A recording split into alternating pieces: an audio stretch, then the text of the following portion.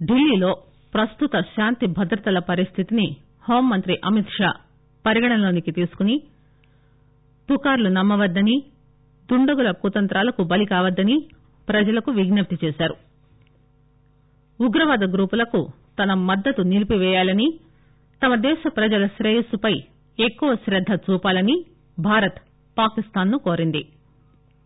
బీహార్, జార్ఖండ్, ఒడిశా, పశ్చిమ బెంగాల్ తో కూడిన తూర్పు జోనల్ కౌన్సిల్ 24వ సమావేశం ఈరోజు భువనేశ్వర్ లో జరుగుతుంది.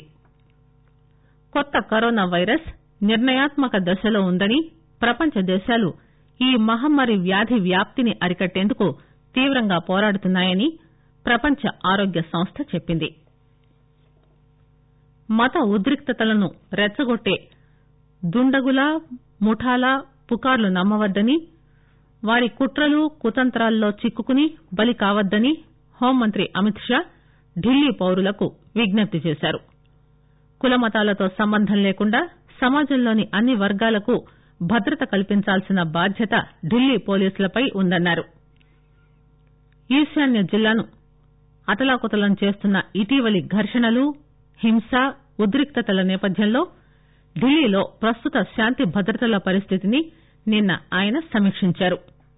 ఈ సమావేశంలో హోంశాఖ కార్యదర్శి అజయ్ కుమార్ భల్లా, ఢిల్లీ పోలీస్ కమిషనర్ అమూల్య పట్నాయక్, శాంతి భద్రతల ప్రత్యేక పోలీస్ కమిషనర్ ఎస్ఎన్ శ్రీవాత్సవ పాల్గొన్నారు. ఈశాన్య ఢిల్లీలోని ఏ పోలీస్ స్టేషన్ పరిధిలోనూ గత 36 గంటల్లో చెప్పుకోదగిన సంఘటనలేవీ జరగలేదని హోంమంత్రిత్వ శాఖ ప్రకటించింది. పరిస్థితి మెరుగైనందున ఈరోజు మొత్తం 10 గంటల పాటు 144వ సెక్షన్ కింద ఉన్నటువంటి నిషేధ ఉత్తర్వులను సడలిస్తున్నట్టు తెలిపింది. ఘర్షణలు, ఆస్తి నష్టం, ప్రాణ నష్టం తదితర కేసులకు సంబంధించి హోంమంత్రిత్వ శాఖ ఇప్పటివరకు 48 ఎఫ్ఐఆర్లు నమోదు చేసింది. మున్ముందు మరికొన్నింటిని నమోదు చేయనుంది. పోలీసులు ఇప్పటివరకు 514 మంది నిందితులను అరెస్టు చేసి ప్రశ్నిస్తున్నారు. విచారణ అనంతరం మరికొన్ని అరెస్టులు జరుగుతాయి. ఫిబ్రవరి 24 నుంచి జరిగిన విషాద సంఘటనల్లో 35 మంది ప్రాణాలు కోల్పోయారు. ఇదిలా ఉండగా ఢిల్లీలో పరిస్థితి నెమ్మదిగా మామూలు స్థితికి చేరుకుంటోంది. ఈశాన్య జిల్లాలోని ప్రభావిత ప్రాంతాల్లో దాదాపు 7,000 మంది సెంట్రల్ పారా మిలిటరీ బలగాలను మోహరింపజేశారు. ఎటువంటి పుకార్లను నమ్మవద్దని హోంమంత్రిత్వ శాఖ నగర పౌరులకు విజ్ఞప్తి చేసింది. 24 గంటలు సహాయం కోసం అందుబాటులో ఉండేలా ఢిల్లీ పోలీసులు హెల్ప్ లైన్ ను ఏర్పాటు చేశారు. అవసరమైన వారు, ఏదైనా సమాచారం ఇవ్వదలిచిన వారు 22829334 మరో నెంబరు 22829335 నెంబర్లకు ఫోన్ చేయొచ్చు.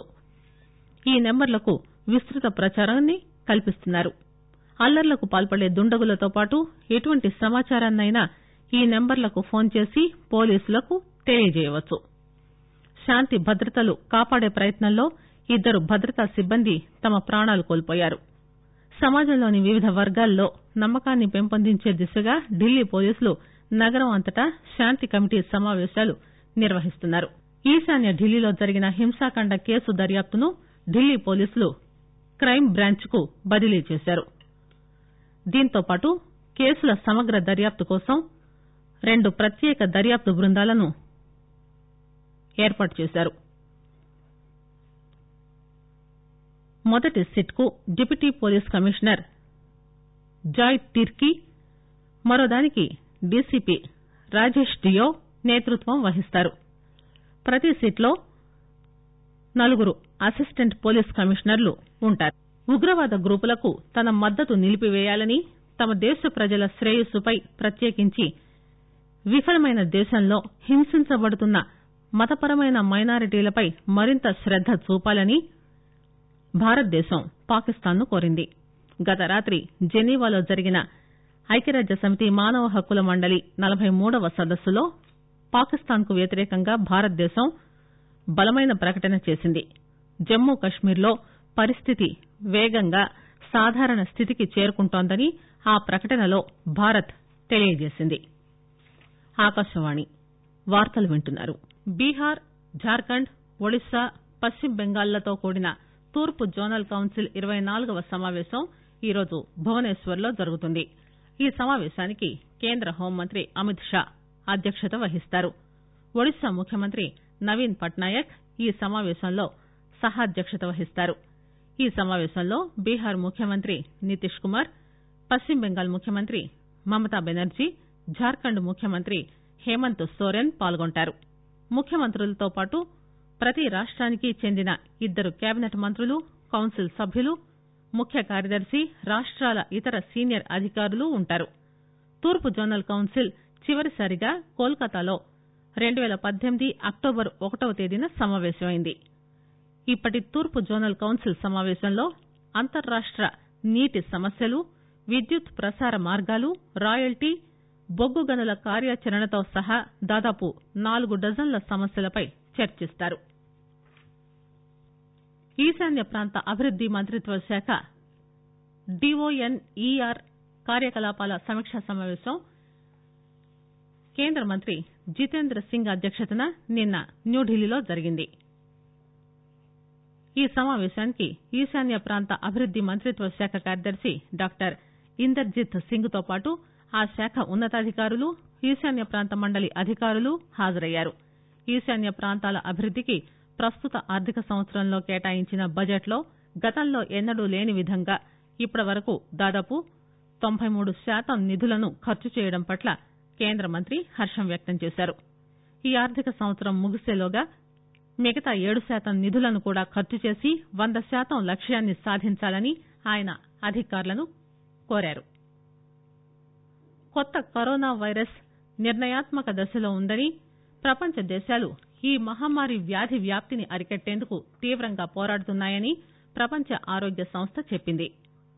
పొరుగున ఉన్న ఇరాన్ లో మరణాల సంఖ్య పెరగడంతో సౌదీ అరేబియా విదేశీ యాత్రికులు ఇస్లాం పవిత్ర స్థలాలను సందర్శించకుండా నిషేధం విధించింది.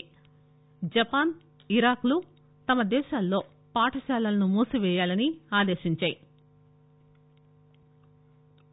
కోవిడ్-19 చైనాకు మాత్రమే పరిమితం కానందున ఈ వ్యాధి పట్ల అప్రమత్తత పెరుగుతోంది.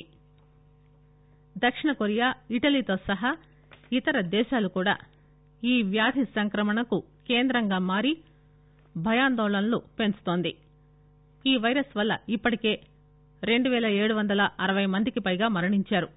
మరోవైపు చైనాతో పాటు మరో 45కు పైగా దేశాల్లో 81,000 మందికి పైగా ఈ వైరస్ సోకింది. ఇరాన్ లో 24 గంటల్లో 7 మరణించారు. దీంతో ఆ దేశంలో మొత్తం మరణాల సంఖ్య 26కు చేరుకుంది. వార్తలు ముగించే ముందు విశేషాలు మరోసారి.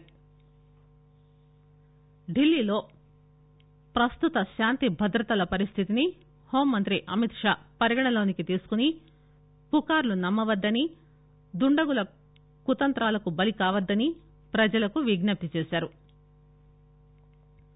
ఉగ్రవాద గ్రూపులకు తన మద్దతు నిలిపివేయాలని, తమ దేశ ప్రజల శ్రేయస్సుపై ఎక్కువ శ్రద్ద చూపాలని భారత్ పాకిస్తాన్ ను కోరింది. బీహార్, జార్ఖండ్, ఒడిశా, పశ్చిమ బెంగాల్లతో కూడిన తూర్పు జోనల్ కౌన్సిల్ 24వ సమావేశం ఈరోజు భువనేశ్వర్ లో జరుగుతుంది. కొత్త కరోనా వైరస్ నిర్ణయాత్మక దశలో ఉందని, ప్రపంచ దేశాలు ఈ మహమ్మారి వ్యాధి వ్యాప్తిని అరికట్టేందుకు తీవ్రంగా పోరాడుతున్నాయని ప్రపంచ ఆరోగ్య సంస్థ చెప్పింది.